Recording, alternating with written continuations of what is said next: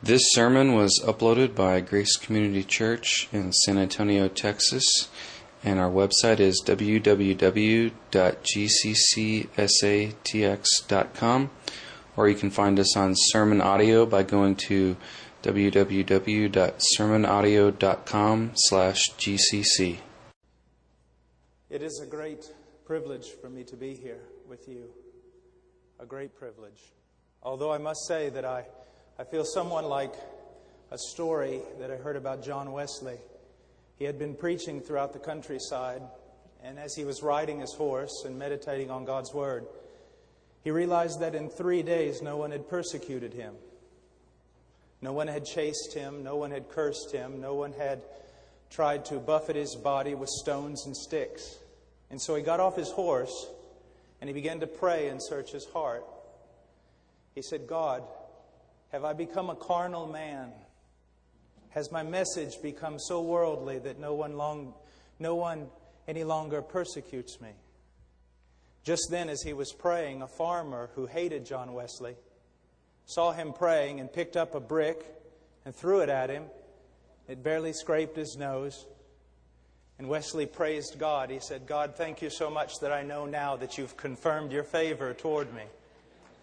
So when you get up and people applaud, it's a little bit scary. You hope that it is a reflection of both parties' godliness, but we're never for sure. We must realize that Christianity will never be a friend of this world. Christianity holds out the only arm of salvation to this world. They will never be friends. Christianity will never cross over, but demands that the world crosses over to it. Tonight, as I look out over this congregation, I realize that I'm helpless and I'm hopeless. There's so many needs here tonight that if 1,000 sermons were preached, I would suppose that in the power of men it would not be enough to minister to all the people here tonight. And that is why a preacher, when he preaches, he is cast upon the mercies of God. Every time you stand up before a group of people, you are as Ezekiel, standing in that valley of dry bones, and you know that no one will live unless the Spirit of God moves upon the hearts of men. Tonight, what should I do?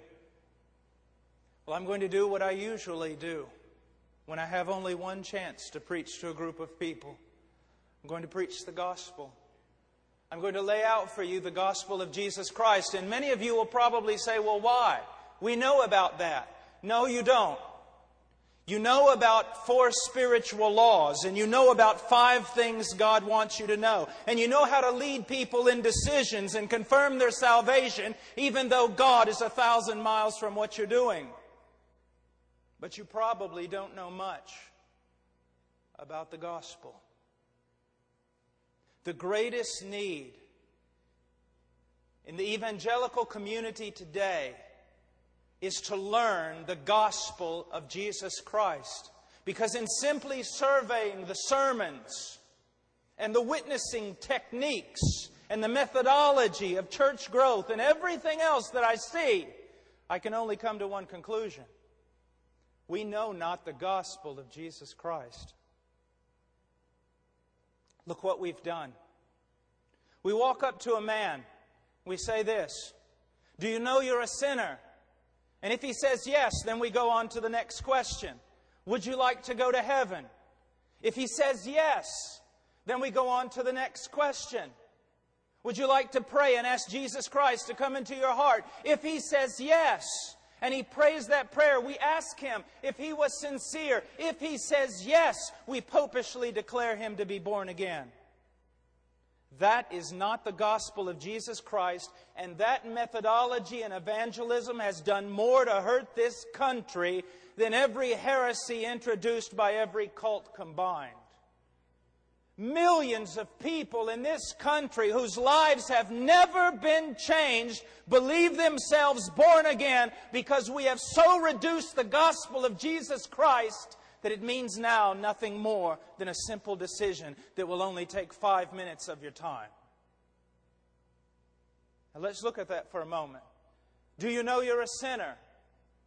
If a person says yes, what does that mean? Absolutely nothing. Go ask the devil if he knows he's a sinner. He'll say, yes, I am, and a mighty fine one at that. The question is not, do you know you're a sinner? The question is this: since you have sat under the preaching of the gospel, has God so worked in your heart that the sin you once loved you now hate? That's the question. The question is not, do you want to go to heaven? Everybody wants to go to heaven. They just don't want God to be there when they get there. That's what political theory is all about. That's why we're having an election. Everybody wants a good place to live. The question is not, do you want to go to heaven? The question is, as the gospel has been preached to you, has God Almighty, so done a sovereign, supernatural work in your heart that the God you once hated and ignored, you now desire and esteem worthy above all things? And then, would you like to pray a prayer and ask Jesus to come into your heart? You will be hard-pressed to find a biblical basis for that question in the New Testament. You say, oh no, it says, receive Him. Do you honestly think when the Bible speaks about receiving Christ that it's talking about mumbling some little evangelical rite? When it talks about receiving Christ, it is through repentance and faith. It is not taking Him in as some accessory to your life. It is taking Him in as the very sustenance of your life. Christ isn't just something in your life that makes it better. Christ is your life. He is your life. Jesus did not come. It doesn't say in the book of Mark that the time was fulfilled. Jesus did not say that the time was fulfilled and the kingdom of God is at hand. Now, who would like to pray and ask me to come into their heart?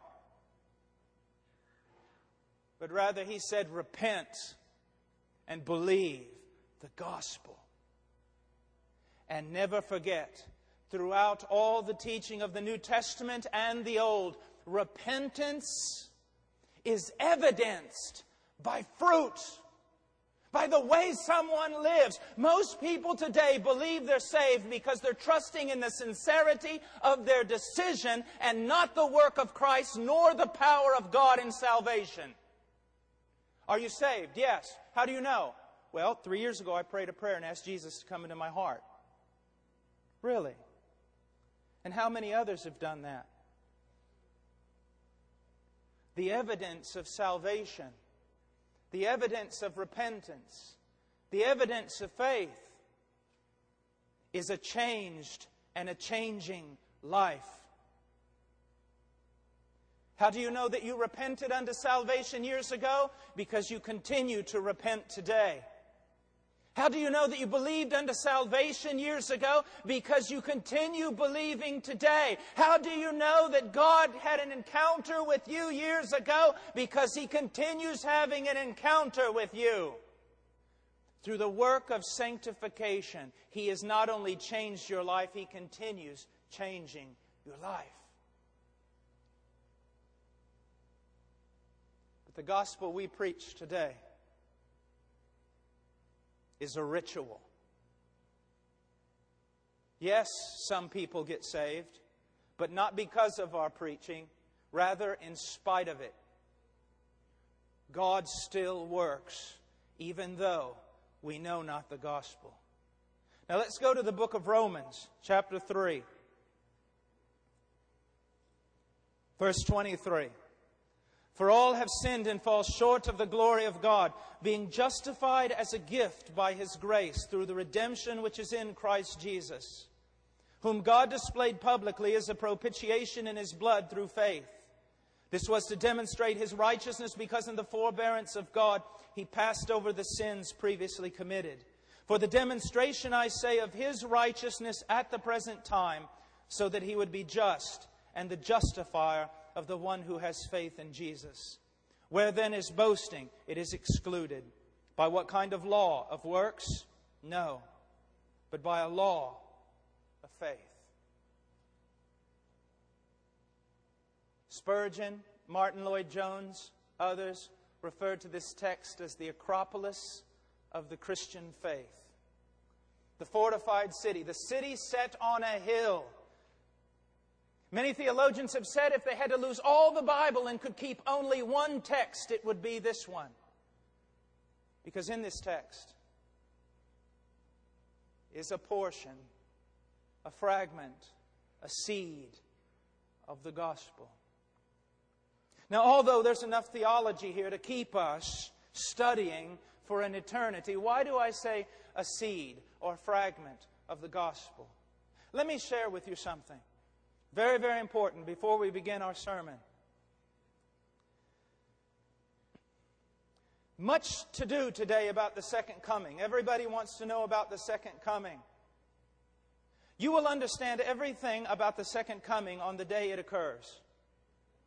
On the day Jesus comes back, you will understand absolutely everything about how He's going to do it, and when He's going to do it, and what exactly will be the signs leading up to Him doing that thing He's going to do. So the day He comes back, you'll understand everything there is to understand about the second coming. But you will spend an eternity of eternities in heaven, and you still will not begin to comprehend the gospel of Jesus Christ. It is not a message among many. It is the message of Scripture and the message of Christianity. But the sad thing is, it is no longer the message of the church in America. And I can prove it to you. Go to all those bookstores of yours. If we were to think back only 200 years ago, 300 years ago, we would see that the talk of Christianity was about the gospel. The books that were written by the Spurgeons and the Puritans and the Edwards, it was about what is the gospel? How can we comprehend the gospel? How do we preach the gospel? What is true conversion? How can we know when someone has truly been born again? Go into those bookstores of yours today and try to find a volume written on such themes. You'll find nothing. It's all filled with how-to and 10 steps. There's a big to-do today about discipleship, and I believe we ought to do discipleship. But I often hear people saying today, we have so many people coming in through the front door of the church, but the moment they come in, they're leaving through the back door of the church. And the reason why they're not staying is because we're not discipling them. That is not true. The reason why they're not staying is because they were never born again. We got them to make a decision. We got them to raise their hand. But their life never changed. Do we need to do personal discipleship? Of course we do. But if God saves a man, He who began a good work in him will finish it. Why is there so little power today? Because we don't know the gospel. Because we don't concern ourselves with true conversion. Because we don't make the important things important. But we replace it with the proper use of media in the service. With the right kind of singing to alter the mood.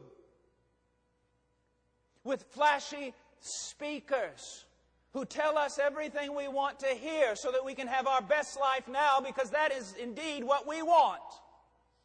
More than God. There is no power because the gospel is lost. You bring the gospel back and you'll see the power of God move upon the lives of men, women, and children. The simple gospel.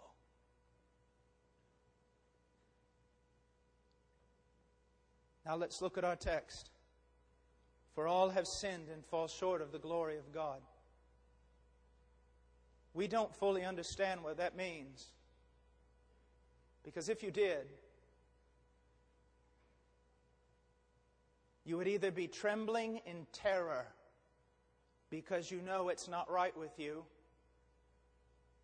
or you would be rejoicing almost out of control over what God has saved you from. All have sinned. Why does that not move us? Because we do not understand the heinous nature of sin. And why do we not understand the heinous nature of sin? It's because we don't know who God is. We don't know God.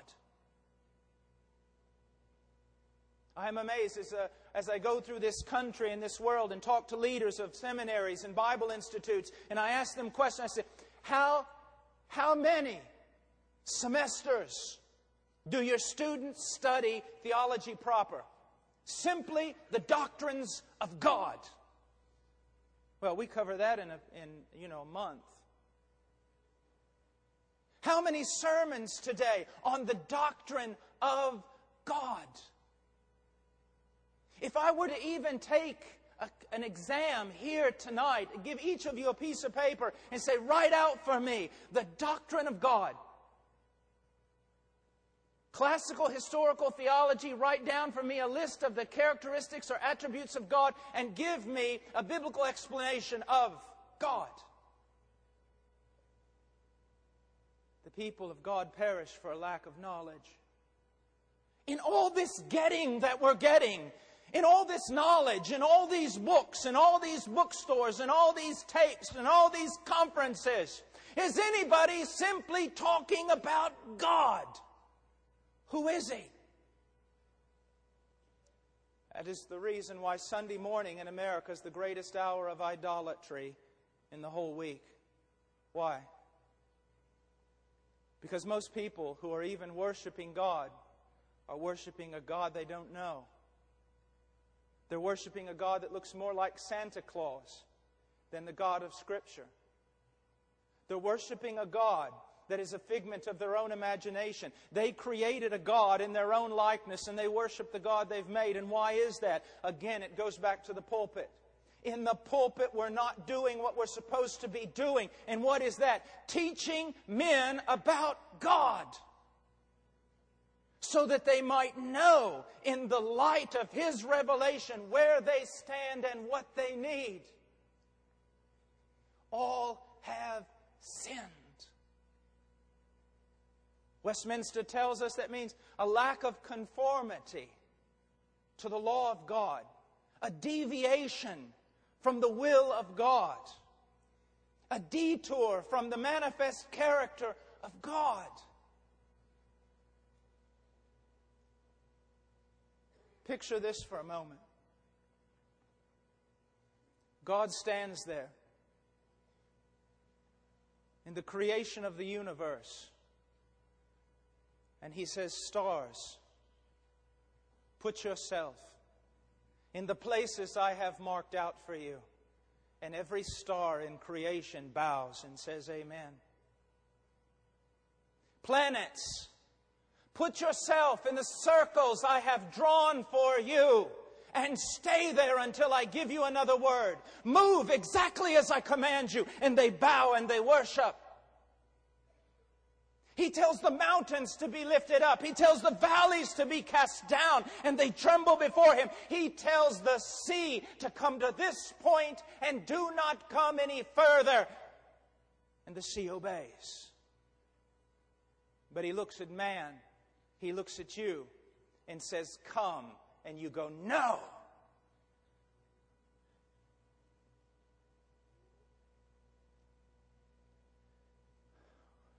In any debate, in any speaking at a university, the problem with hell in the minds of most men is that it is of eternal duration.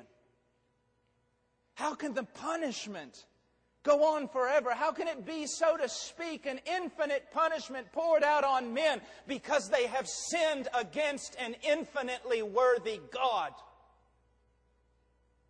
The crime is punished with such severity because it is a severe crime. And it is a severe crime because of the one against whom they have railed, the God of glory. And if men do not understand the infinite worth of this God, they cannot know the heinous nature of their sin. Even so far today, I've heard one preacher who says, we do not speak about sin in our church. Then I can tell him that the Holy Spirit of God does not work in His church nor in His ministry. Why? Because one of the principal ministries of the Holy Spirit is to convict the world of sin. So if you do not talk much about sin, count on it. The Holy Spirit is not much in your ministry. But what does it mean to say sin? It means nothing. We live in a culture that drinks down iniquity like it was water. Fish do not know they're wet. Neither do men know what it means to sin against God. And for this very reason, now listen to me, those of you who are going to be preachers one day. We are not to be mean-spirited. We are not to go around seeking zealously to hurt people or break them. But know this. If you are properly going to expound the Word, you must make much of sin. You must expose sin. You must define sin. You must explain it specifically so that the Word of God cuts into the heart of men. I can prove my point in this. We do not have a systematic theology in Scripture, but the closest we come to that is the book of Romans. And if you will notice in this great treatise of the Apostle Paul, he spends his first 3 chapters laboring with all his might to do one thing, to condemn the entire world. That is his job. Look over here in chapter 3. Verse 19, now we know that whatever the law says, it speaks to those who are under the law, so that every mouth may be closed and all the world may become accountable to God. Men must sit under preaching that speaks about the reality of their problem in terms that they can't understand and from which they cannot escape. I always use this illustration. If I were to jingle some keys in front of the microphone tonight, it probably wouldn't make you happy. It probably wouldn't fill your heart full of delight. And why is that? Because you're not locked away in a dungeon to be executed. But if you were locked away in a dungeon knowing that the sentence of death were hanging over your head, then the sound of keys would bring a delight to your heart. I submit to you that men cannot appreciate the gospel because of the way we preach. Let me ask you something. At 12 o'clock this day, this afternoon, where did all the stars go? Did someone put them in a basket and carry them all away? Where did they go? They were there. Why couldn't you see them? For all the light. But the stars and the beauty of those stars, they came out, didn't they? In the darkness. So it can be said of the grace of God in the gospel of Jesus Christ. You want grace to be seen? Then it helps to paint a pitch black night, that men might see what they are. And in seeing what they truly are, having their hearts exposed, they will see their need of a Savior. But while you play with them and coddle them and protect their so-called self-esteem, you at the same time damn their soul to hell.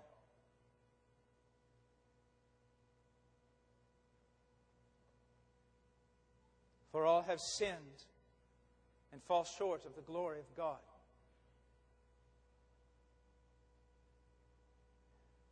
Men are not just rebels. They are dislocated from what they are to be. They have perverted their entire being and the course of their lives. Why were we made? For what reason does our heart beat? For what reason does our chest heave and draw in breath? There is only one reason. It is for Him. Men were not made for men. This world was not made for men. Men were made for God.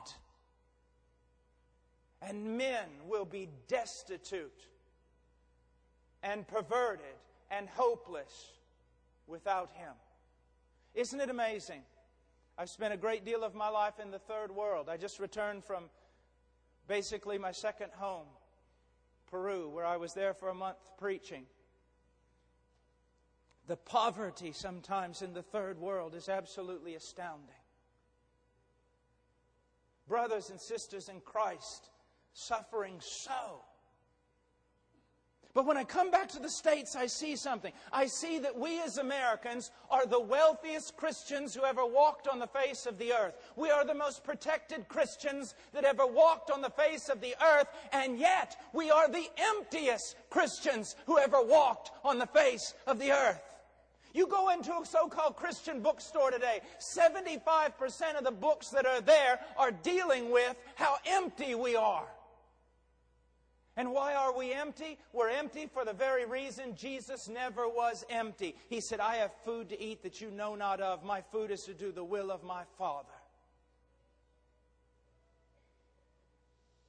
More and more and more, the evangelical church is becoming humanistic.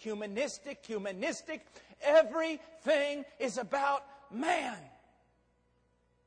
We just pronounce a few Christian words over it in order to baptize it and make it look Christian. But everything's about you. Everything's about your felt needs. Everything's about your self-esteem. No! That is an endless pit that will suck every ounce of life out of you.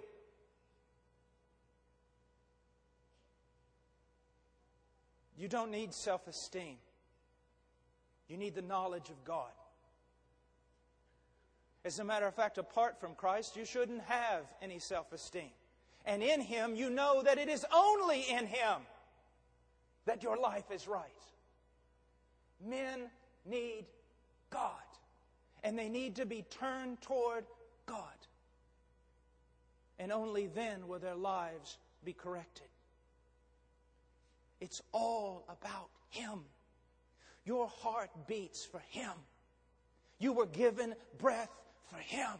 You were given strength for Him. You were given a mind for Him. You were given everything you were given for Him. And it is only by living for Him that you're ever going to find purpose or meaning. And even in that you will not find purpose and meaning if your goal is to find purpose and meaning. For your goal should be His glory.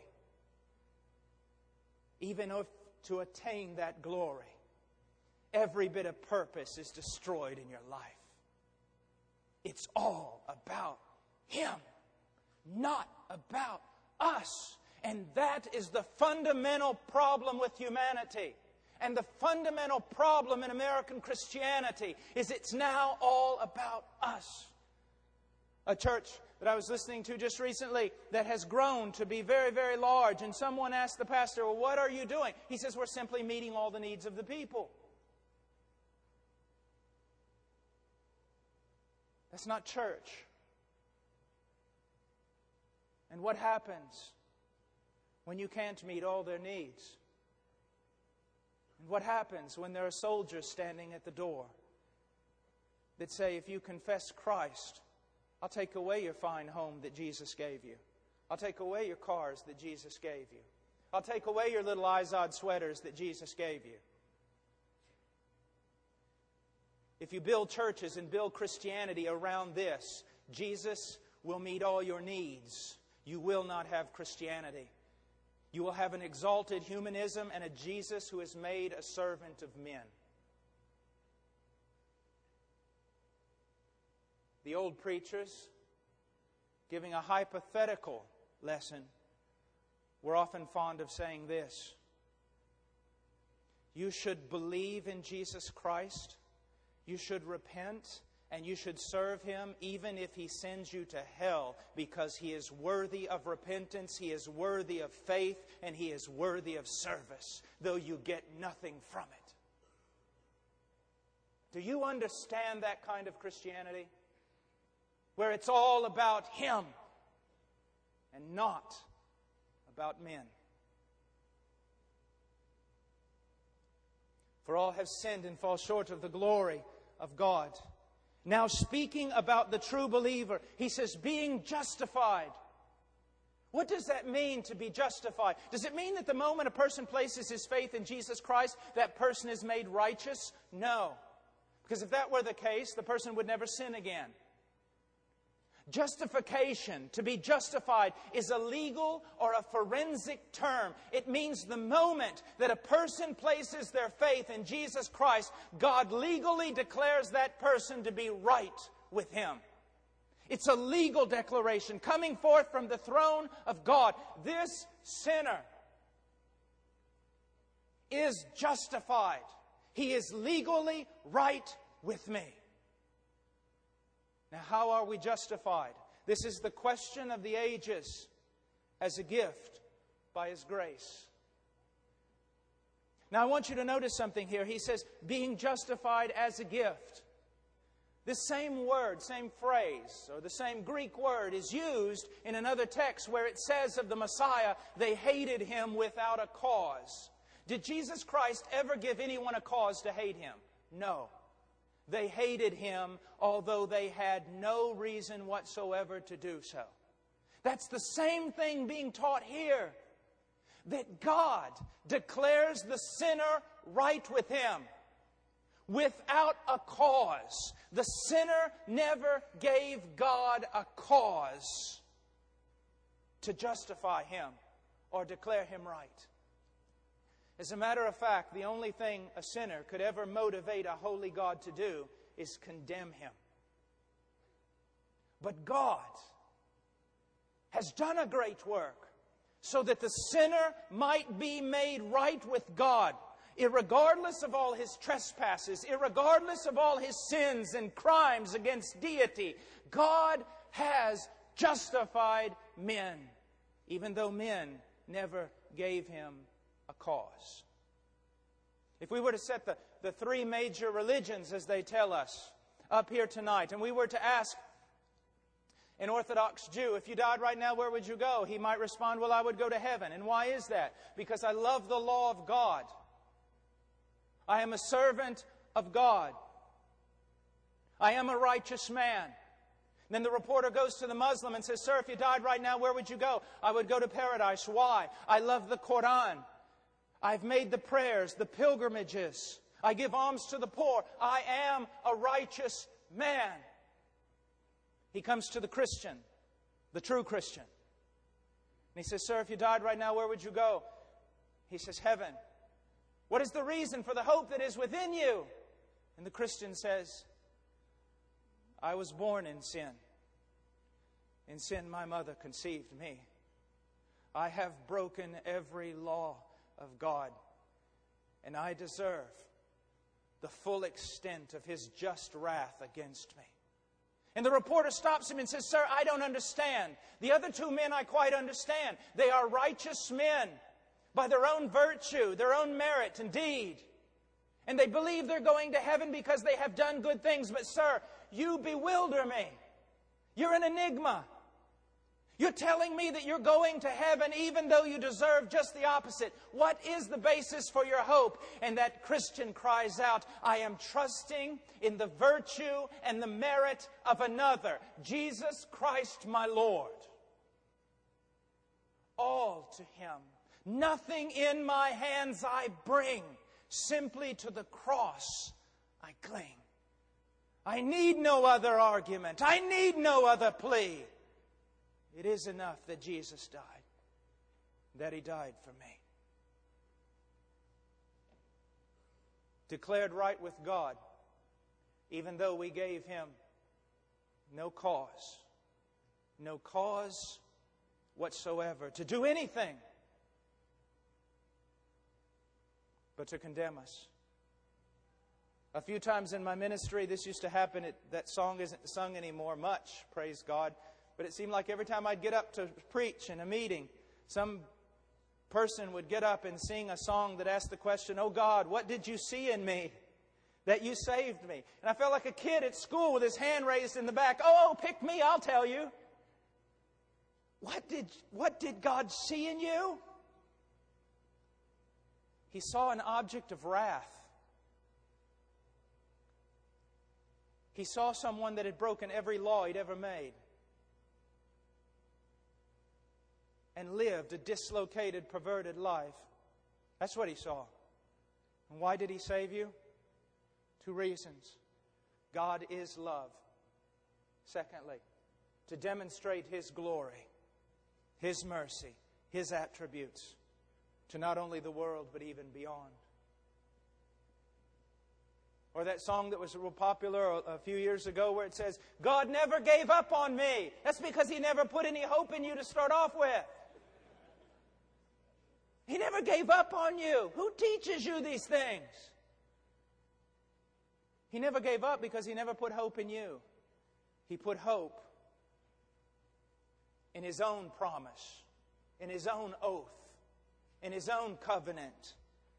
He put hope where hope belongs, in His person, His decrees, and His works.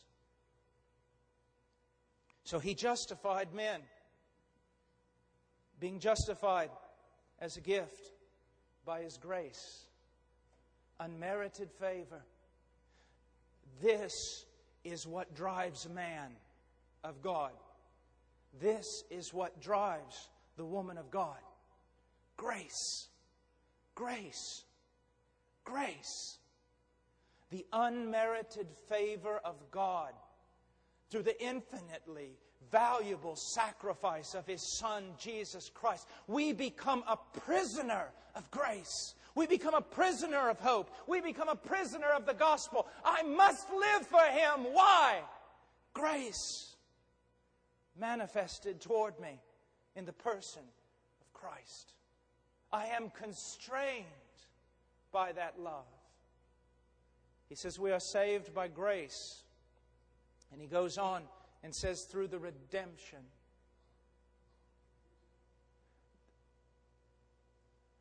I forget his name. I should have remembered it. But I've heard tell of an old Puritan that they said that some words he would read in Scripture, and after reading them, he would sit silently with a trembling lip. Because there were some words that were just almost too sacred to say. If we follow that line of thinking, I would say that redemption is one of those. How common that word has become.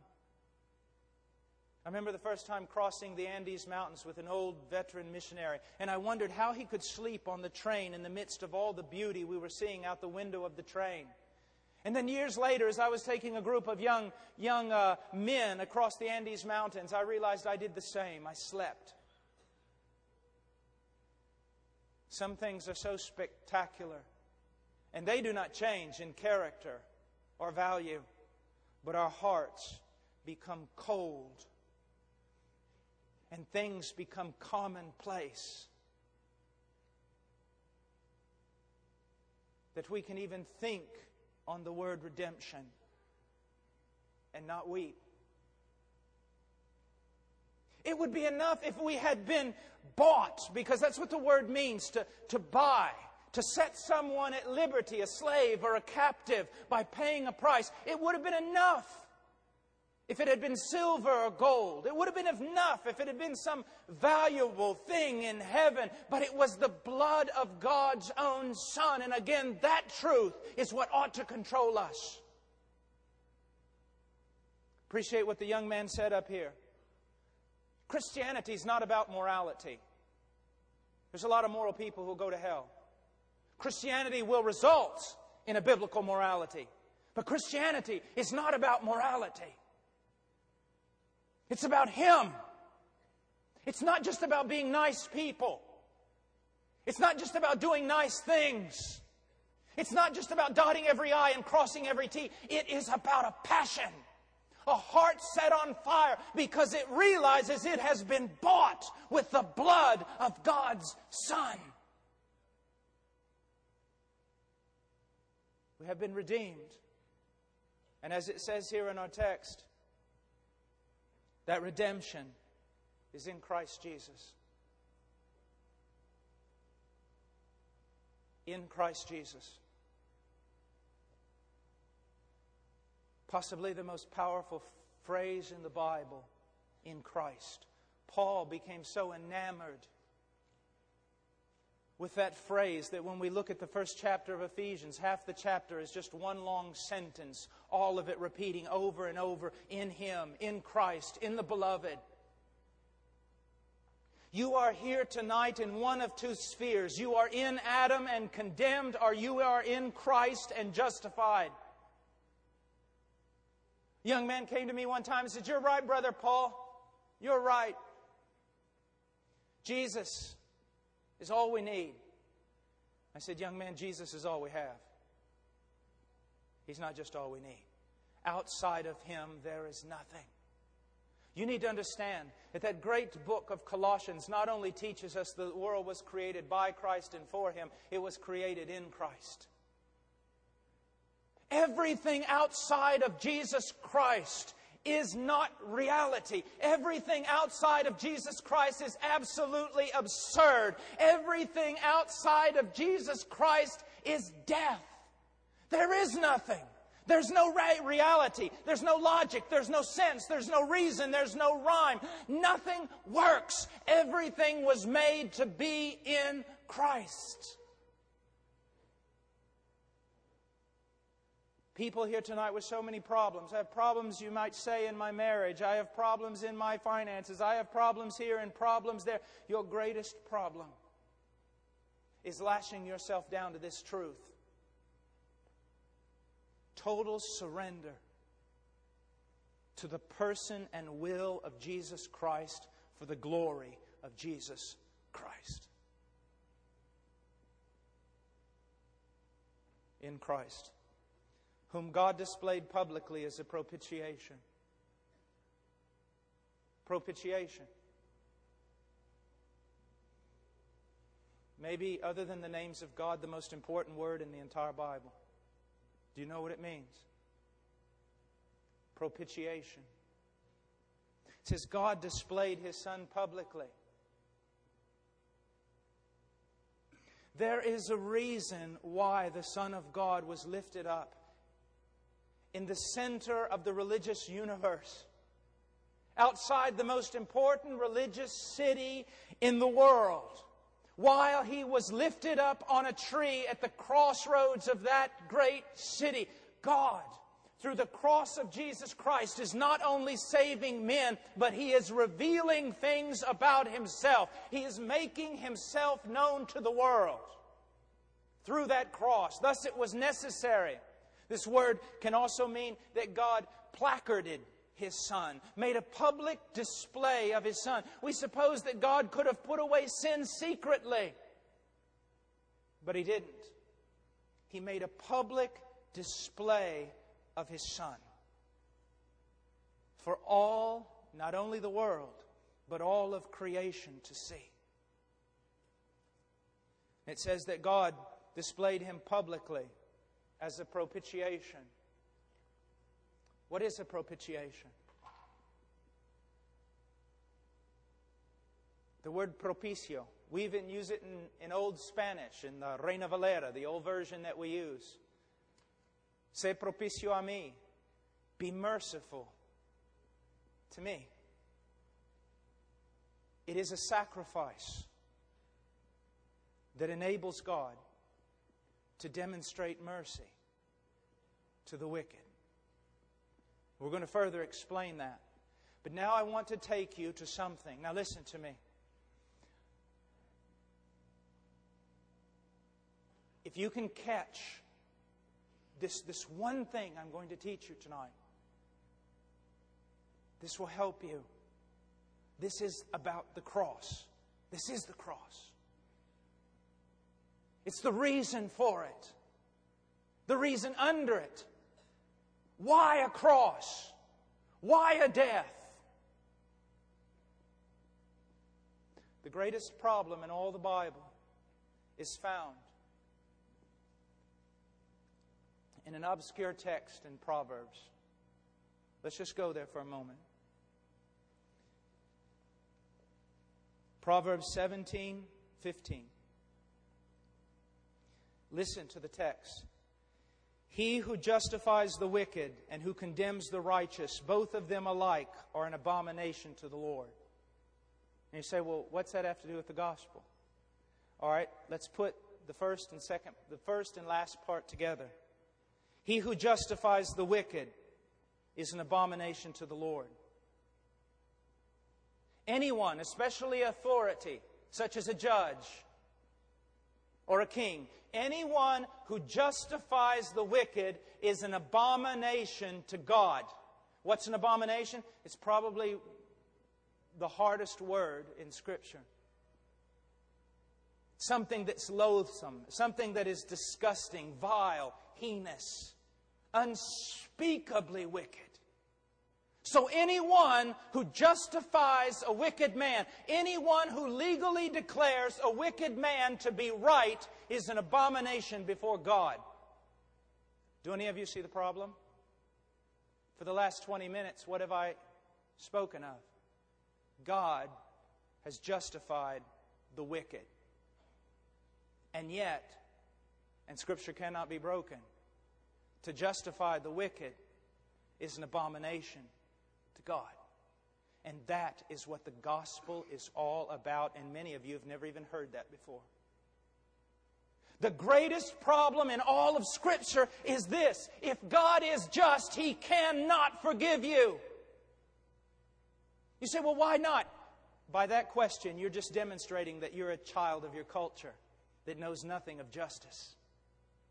God is holy. God is just. God cannot simply turn His back on sin. He cannot simply look over your sin. He cannot simply pardon you. If God is just, He must judge you righteously. And a righteous judgment means your death in hell forever. The greatest question in all the Bible is how can God be just and the justifier of the wicked? Look what Paul says here. Verse 26. For the demonstration, I say, of His righteousness at the present time, so that He would be just and the justifier. This is the problem. This is what the cross is all about. This is the divine dilemma. If God is just, how can He justly forgive wicked men and declare them to be legally right before Him? Let me give you an illustration that I've used 1,000,000 times. Let's say that you were to go home from this preaching tonight and find your family has been slaughtered. And you see the assassin standing before the last one with a little bit of life in their body. He breaks their neck and drops them to the floor and laughs. He runs out the door, you run out the other door, you knock him to the ground. You bind his hands and you call the police. The police come and pick up this man who has murdered your entire family, and they lock him away. And then, in due time, they present him before the judge. The judge looks down at the man who has murdered your entire family, and he says this, I am a very loving judge. I pardon you. Go free. What is going to be your response? You're going to demand justice. You're going to write the newspapers. You're going to call the television stations. You're going to write congressmen. You're going to say that there is a judge on the bench far more wicked than the criminals He pardons. There is something even in you that cries out for justice. This cannot be. Then shall not the judge of all the earth do right? I have heard evangelists say this, not knowing that they were speaking blasphemies and heresies against God. I've heard them say, instead of being just with you, God was loving. You know what they're saying? God's love is unjust. That God can be unjust. There is, even among our race of people, a what? An unjust love. People love things unjustly. They demonstrate affection in a wicked way. You cannot say and be biblical that instead of being just, God was loving. God's love must be just.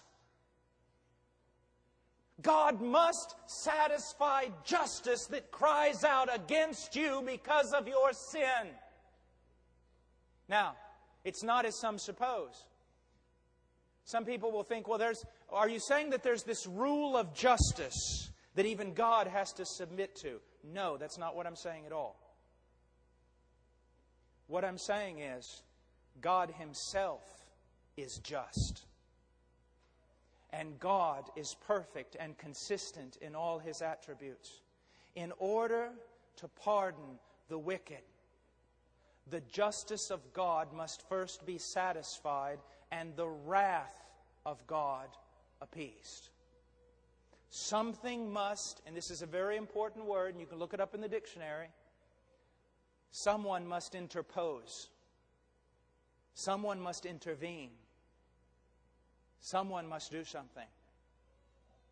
And being there's only two parties, one being God and the other man, we put no hope in man. God Himself must intervene to satisfy His justice, appease His wrath, and make it possible to express His love in salvation toward wicked men. Now let me talk for a moment about something that will be quite offensive to you. I want to talk a moment about the hatred of God. Let me ask you a question. How many of you, just raise your hand, have ever heard a sermon on the hatred of God? 1, 2, 3, 4, 5. Well, this is better than normal. The hatred of God. Brother Paul, as one lady said, God doesn't hate. God is love. Therefore, He cannot hate. No, God is love. Therefore, He must hate. Before we go to the Scripture, let me just give you an idea. Do you love babies? I do. I've got a bunch of them in my house. I just love babies. So the hardest thing about my ministry is being away from my babies. I don't care if they're 8 feet tall, they're still going to be my babies. If I love babies, I must hate abortion. Do you love Jews? I do. You must hate the Holocaust. Do you love African Americans? You've got to hate slavery then. I'm sorry. There's just no neutrality. You see, if you truly do love that which is right, that which is perfect, that which is good, there is also an animosity, an enmity against all that contradicts that standard. God loves all that is right, all that is true, all that is good, all that is virtuous. But Scripture after Scripture after Scripture in the Bible tells us that His hatred is manifest against wickedness. I could remove it if you'd like. I could be silent if you like. But I wouldn't be faithful to God. Let me give you a good text. Go to Psalms chapter 5. Just for a moment.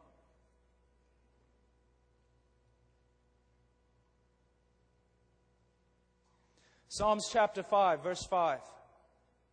The boastful shall not stand before your eyes. You hate all who do iniquity. Now, you know that wonderful statement that goes something like this? God loves the sinner and hates the sin. Just look at this text. Is that what it teaches? It's not what it teaches. I'm sorry. I know it's a pretty thing to say and it looks good on the back of a contemporary Christian t-shirt, but it's not what the Scriptures teach. It does not say here that God's hatred is manifested towards the wicked deed. It says God's hatred is manifested towards the one who commits it. Now, do not be mistaken. God's hatred is not like ours. It is not a self-centered, egotistical, selfish hatred. It is the reaction of a holy God against men who are vile. Well, who are you speaking of? Every man who is ever born a son of Adam. You need to understand. Just what do you think the wrath of God is? Some impersonal thing that flies out from behind the throne of God? It is God. When people come to me and they say, Brother Paul, God saved me, I always love to ask them this question. From what did He save you? Well, He saved me from my sin. No. He saved you from Him. You know all those passages? Prepare to meet thy God.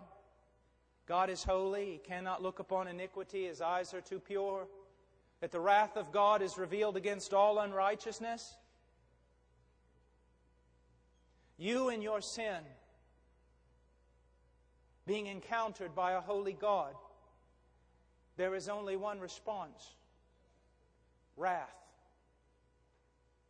But God's love is of such a character that is even able to love and show love and demonstrate love towards the objects of His wrath. It is though with one hand God is holding back His justice against this world, and with another hand He is pleading for men to come. But one day both hands will be dropped. You know that, don't you?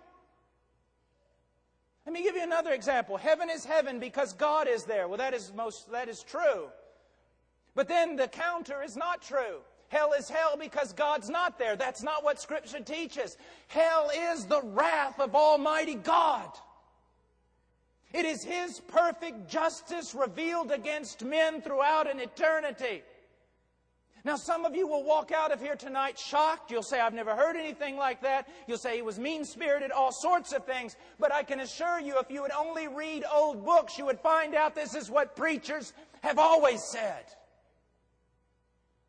They don't say it anymore because they want big churches.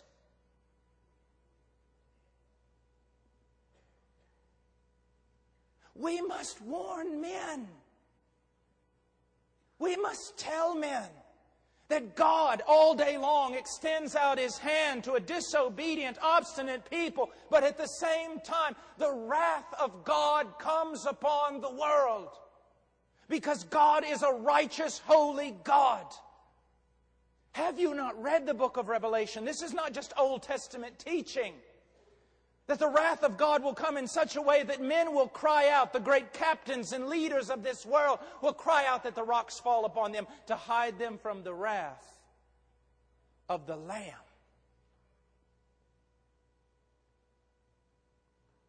The wrath of God. Well, I just don't believe that. Well, just what you believe doesn't really matter. What does Scripture teach? There is the wrath of God, and it is the result of Him being righteous and holy and even loving and good. Can God be loving and not move against wickedness? No. Can God be good and be apathetic towards evil? Absolutely not. God will judge men. He will. But the question is this: how can anyone be saved? Here's our answer: the cross of Jesus Christ. You say, what do you mean, Brother Paul? The cross of Christ.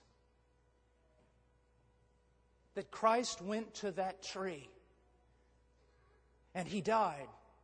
And with His death, He satisfied the justice of God. The Bible says all have sinned and fall short of the glory of God. The Bible says the wages of sin is death. Christ became a man, lived a perfect life under the law, went to that tree and died the death of His people. And in dying that death, He satisfied God's justice and appeased the wrath of God. Now let's look for a moment in the time that we have at the cross. Now listen. I was teaching several years ago in a seminary in Eastern Europe. It was all Germanic, and I was very tired, and I'd been teaching all day, so I went into the library, and I was looking there for a book to read. And I came across a book. It said The Cross of Christ. Now, it wasn't John Stott's book. It was another one. It said The Cross of Christ. So I pulled it off, and I began to read it. And I found the place. And this is what the author said. God looked down from heaven at the suffering that was inflicted upon His Son by the hands of the Romans on that cross. And He counted that as payment for our sin. That's heresy. Did you catch it? That's heresy. You say, what do you mean it's heresy? My dear friend, if you are saved here tonight, you are not saved merely because the Romans beat Jesus. You are not saved merely because they nailed Him to a tree. If you are saved because when He was nailed to that tree, He bore your sin, and God the Father crushed His only begotten Son. It was God who had to measure out the punishment. It is God who had been offended. It was God's wrath that had been kindled. It is God's justice that had to be poured out. Someone to save a people for God had to interpose and suffer the judgment, the wrath, the justice of God. Have you never read in Isaiah chapter 53 verse 10, and it pleased the Lord to crush him? It fulfilled the will of Yahweh to crush His only begotten Son. Now let's just look at that for a moment. Jesus is on that tree. And on that tree He cries out, my God, why have you forsaken me?" I heard one preacher, I've heard it several times, preachers saying God could no longer look upon His Son because He couldn't bear to see His Son's affliction. That's not what Jesus taught. What did He teach? My God, why have you forsaken me? Why have you abandoned me? He's directing us back to Psalms 22, and I want you to go there just quickly with me. We won't get through our text, but at least we'll get some of it.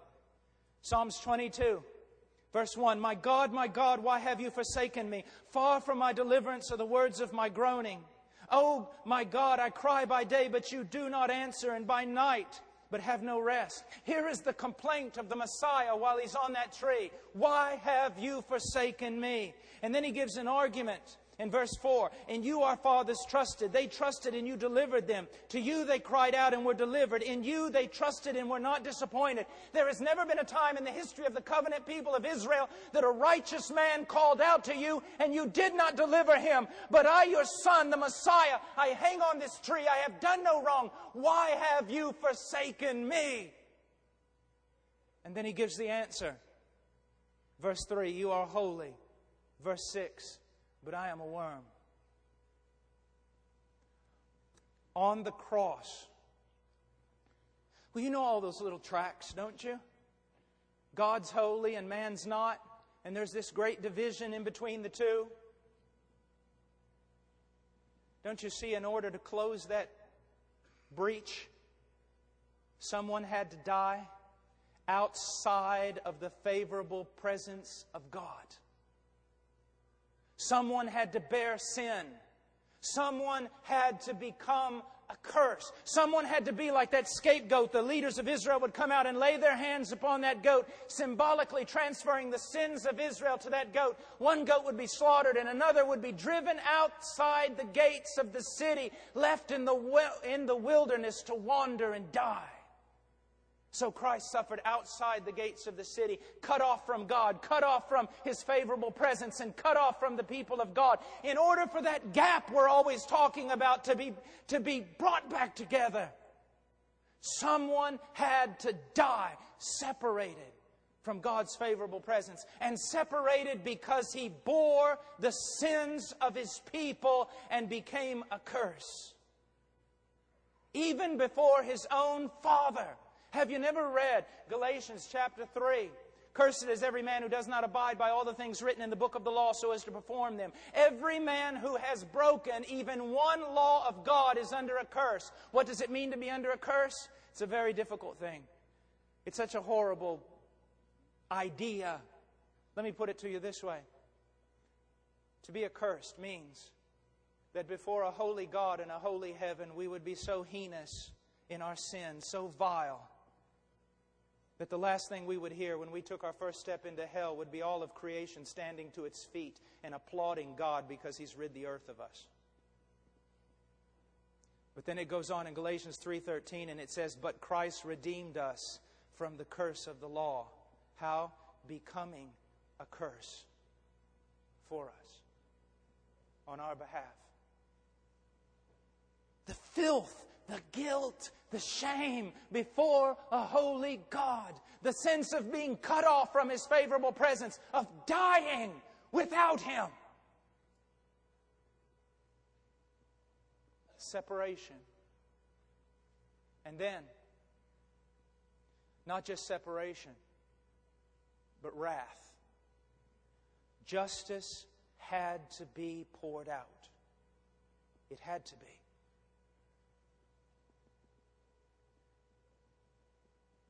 Now, it will be poured out on some of you. I'm not a prophet. I have no insight into your heart. But it would be very vain and unwise to suppose that every human being listening to my voice, whether here or via the internet or whatever, is truly a child of God. Wrath will be poured out on some of you throughout an eternity in hell, because of the crimes you have committed and will continue to commit throughout all eternity. The raging of your heart against the sovereignty of a good God. But on that tree, the wrath of God, the justice of God, was poured out upon the head of His only begotten Son. As I have already quoted, it pleased the Lord to crush Him. You know, when Jesus is in the garden and 3 times He prays, "Let this cup pass from me." I have heard preachers say, well, the cup was the cross, the cup was the nails, the cup was the Roman whip. Absolutely preposterous. Because if that were the case, then tell me, how is it that the captain of our salvation is not as brave as His own followers? Is it not true that after the ascension of Christ, countless thousands of Christians have died on crosses? Crucified. Not only crucified upside down, covered in tar, and set on fire to light the streets of Rome. And yet many of them went to those crosses singing hymns full of joy. So you're going to tell me that the disciples of Jesus go to the cross singing hymns full of joy, but the captain of their salvation, the Messiah Himself, cowers in a garden and doesn't want to go? Do you honestly think that the Lord of glory feared a whip? What was in the cup? Throughout the Bible, it tells us what's in the cup. If I were to sum up all the prophets and put them all together, I could say something like this. God speaking, because of the iniquity and the rebellion of the nations, I will hand them the cup of my wrath, and I will force them to drink it, and they will drink it, and they will stagger, and they will die. Someone had to drink the cup of God's wrath to satisfy His justice. On that tree, Christ took the cup of wrath and drank it down. You've all heard the story of Abraham and Isaac as he goes up on that mountain to offer his only son. And the old man draws back the knife, lays his hand on the brow of his boy and draws back the knife. And when the old man's will has given in to God's, he brings the knife down and God stops him. And you say, what a beautiful ending to the story. It's not the ending. It's the intermission. Years and years and years roll past. And then God's only Son is hanging on a tree. And God lays His hand on the brow of His only begotten Son and brings the knife down and slaughters Him.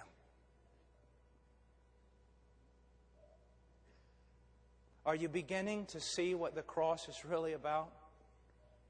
Now, if I was up here with some new revelation, you should all walk out the door. This is not new revelation. This is just historical Christianity that no one preaches anymore.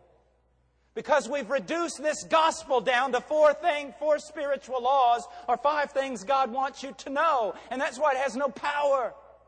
Look at what God has done. He has taken it upon Himself to do our sin away.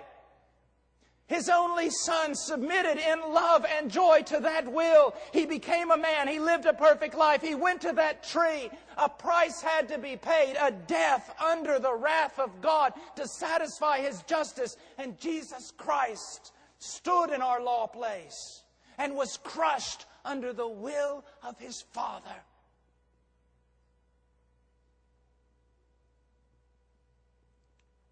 It's as though He drank down that cup. And when He cried out, "It is finished," He turned it over and not one drop of wrath came out.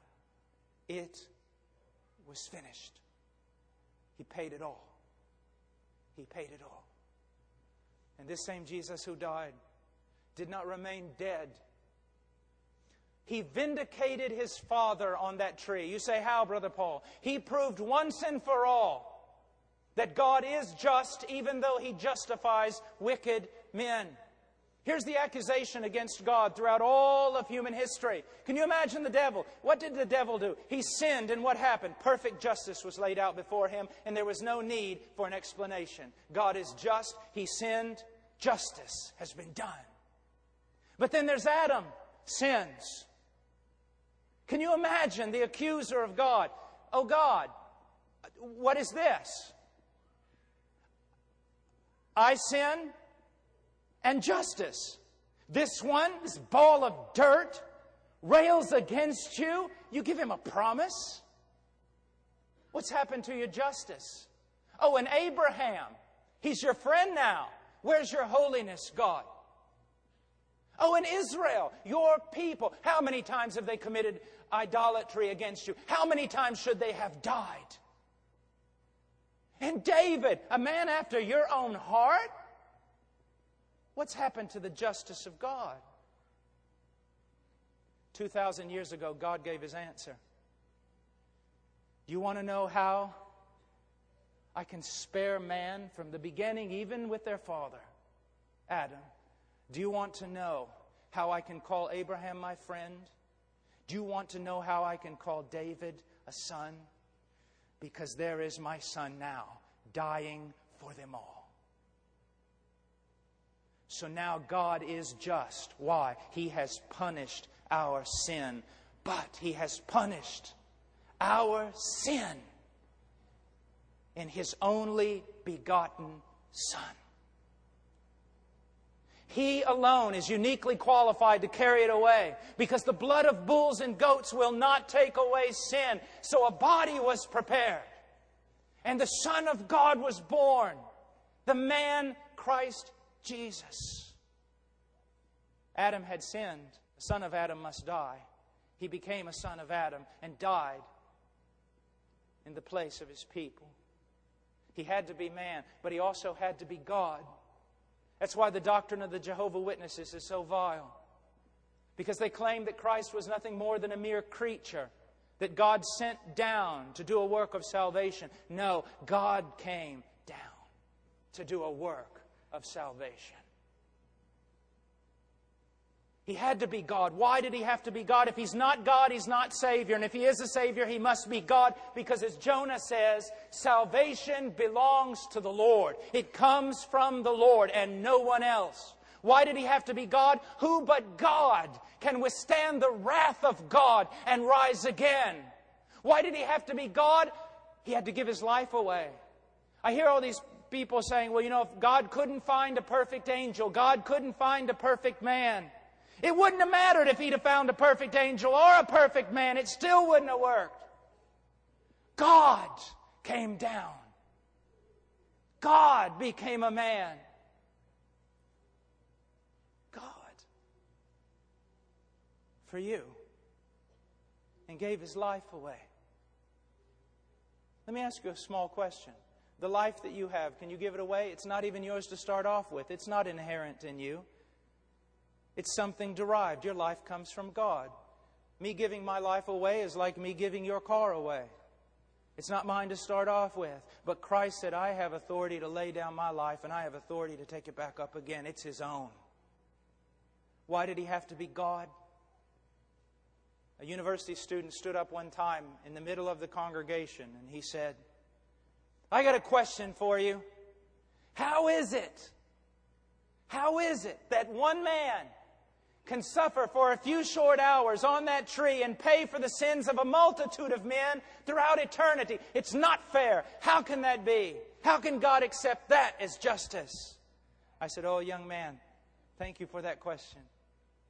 That one man could die on that tree and suffer a few short hours and save a multitude of men from an eternity in hell, because that one man on that tree was worth more than all of them put together. It's His infinite worth.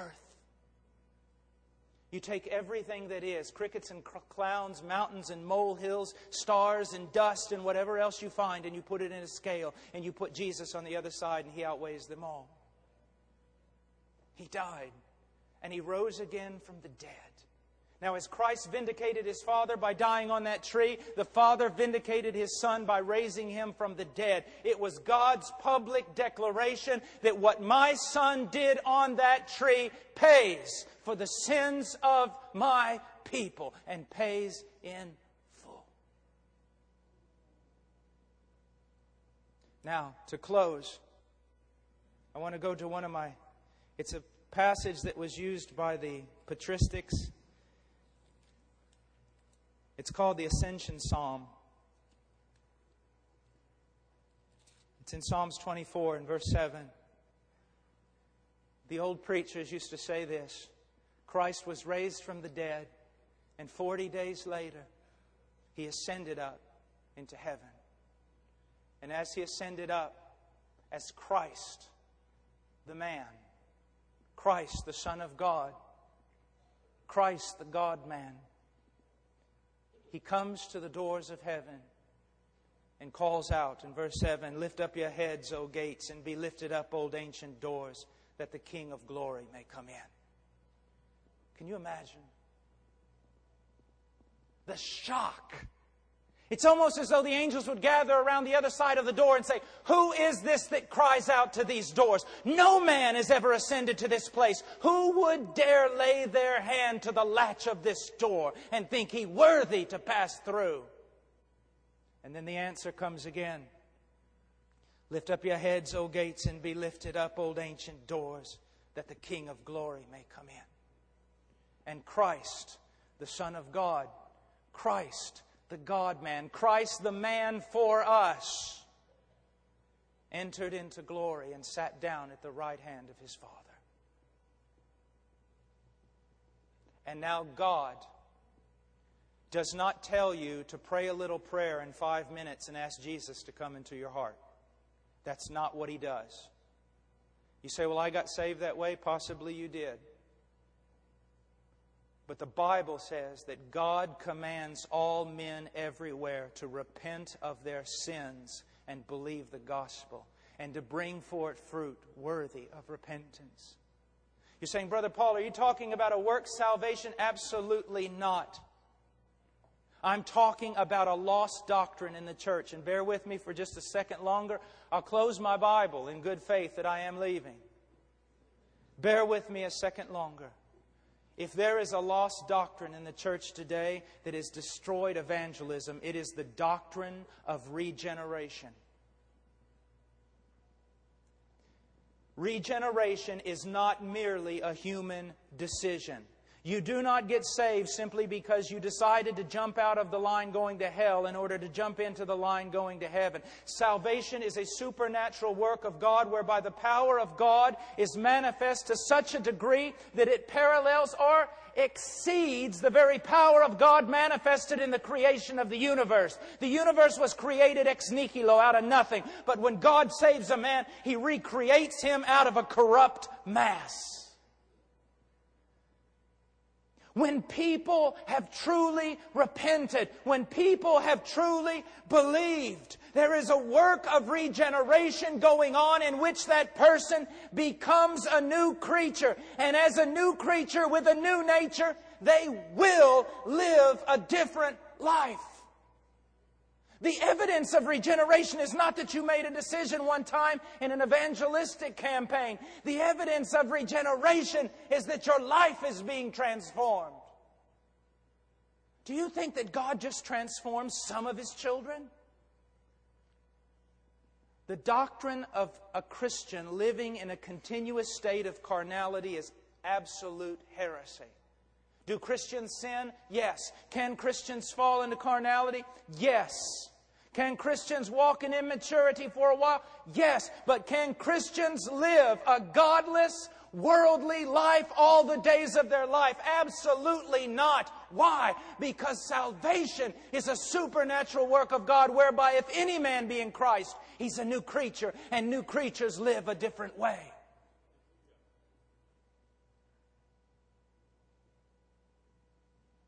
That's why when people tell me today that there's just as much sin in the church as outside of the church, there's just as much divorce and pornography and lying and hating and bickering in the church as outside of the church, that is a lie. The Church of Jesus Christ in America today is beautiful. She is broken, she is confessional, she is walking with her God, and when she sins, it breaks her heart and she returns to Him. Your problem is, what you're calling the church is not the church. If the church is, as most people say, then every new covenant promise in the Bible has failed. But God says in the new covenant, He will make a people and He will be their God and they will be His people. And the law of God will be written on their heart and they will walk in it. The evidence of conversion is not a decision card filled out. It's a life being lived out. A dear friend of mine called a very important Christian scholar in history, Dr. Dallimore, and said, Dr. Dallimore, I have a question. The Puritans really didn't give invitations and things like we do today. How did they know when someone got saved? Dallimore said this, well, that was easy. Their life changed and they kept coming to church. How do we know they got saved? They don't come to church, their life doesn't change, but they got saved because they raised their hand. Look at what we've done. Just look. Look. If you're here tonight and you're troubled about your soul, I will not ask you to raise your hand and I will not ask you to fill out a card. But I will stay here till 6 o'clock in the morning when my plane leaves to counsel you. You see, that's the problem, isn't it? The great assumption. People come forward, they sign a card, we talk to them 5 minutes about salvation, we declare them saved, and then we wonder why we have to pour so much discipleship in them and they still won't grow. We've made the great assumption. We pass them through an evangelical rite, and because they said all the right answers, we declare them saved and we never worry about it again. That's wrong. I'll tell you this.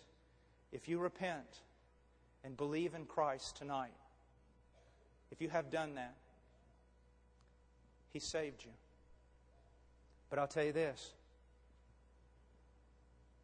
If you've made a decision for Christ, you see Christ as Lord tonight, and you profess Him as faith, He saved you. But if you walk out of here and your life doesn't change, and you do not begin to grow, and He who began a good work in you doesn't complete it, what happened here tonight wasn't genuine conversion. Because the evidence of genuine conversion is an ongoing work of God in the soul of a man. That's the old way. That's historical Christianity. How many of you and how many people do you know? Is it not true? Maybe you have a child and they made a profession of faith when they were 6 because someone asked them if they wanted to go to heaven or if they loved Jesus. Of course they raised their hand. But then when they got 14, 15, they started living in the world, hating the things of God. And you go to them and you go, but you're a Christian, you need to act differently. You are wrong in the way you are approaching them. You need to approach them this way. You made a profession of faith in Christ, but every bit of evidence in your life at this moment dictates that maybe your profession of faith in Jesus Christ was false and you are still in your sin, and if you died you would go to hell. Now make your calling and election sure. Repent, return to Christ. You see how superficial our Christianity has become? Oh, my dear friend, these things should not be so, but they are. Awaken to the gospel, the real gospel, not the reduced kind. It is a gospel of grace and a gospel of power, that He who began a good work in you will finish it. Let's pray. Father, oh Father, so much, so many words, so much to say. Father, I fear that a lot of times I don't trust in You. I try to teach everything in an hour. But take this, Father, and use it in the life of men, women, children, for Your glory and their good. In His name, amen.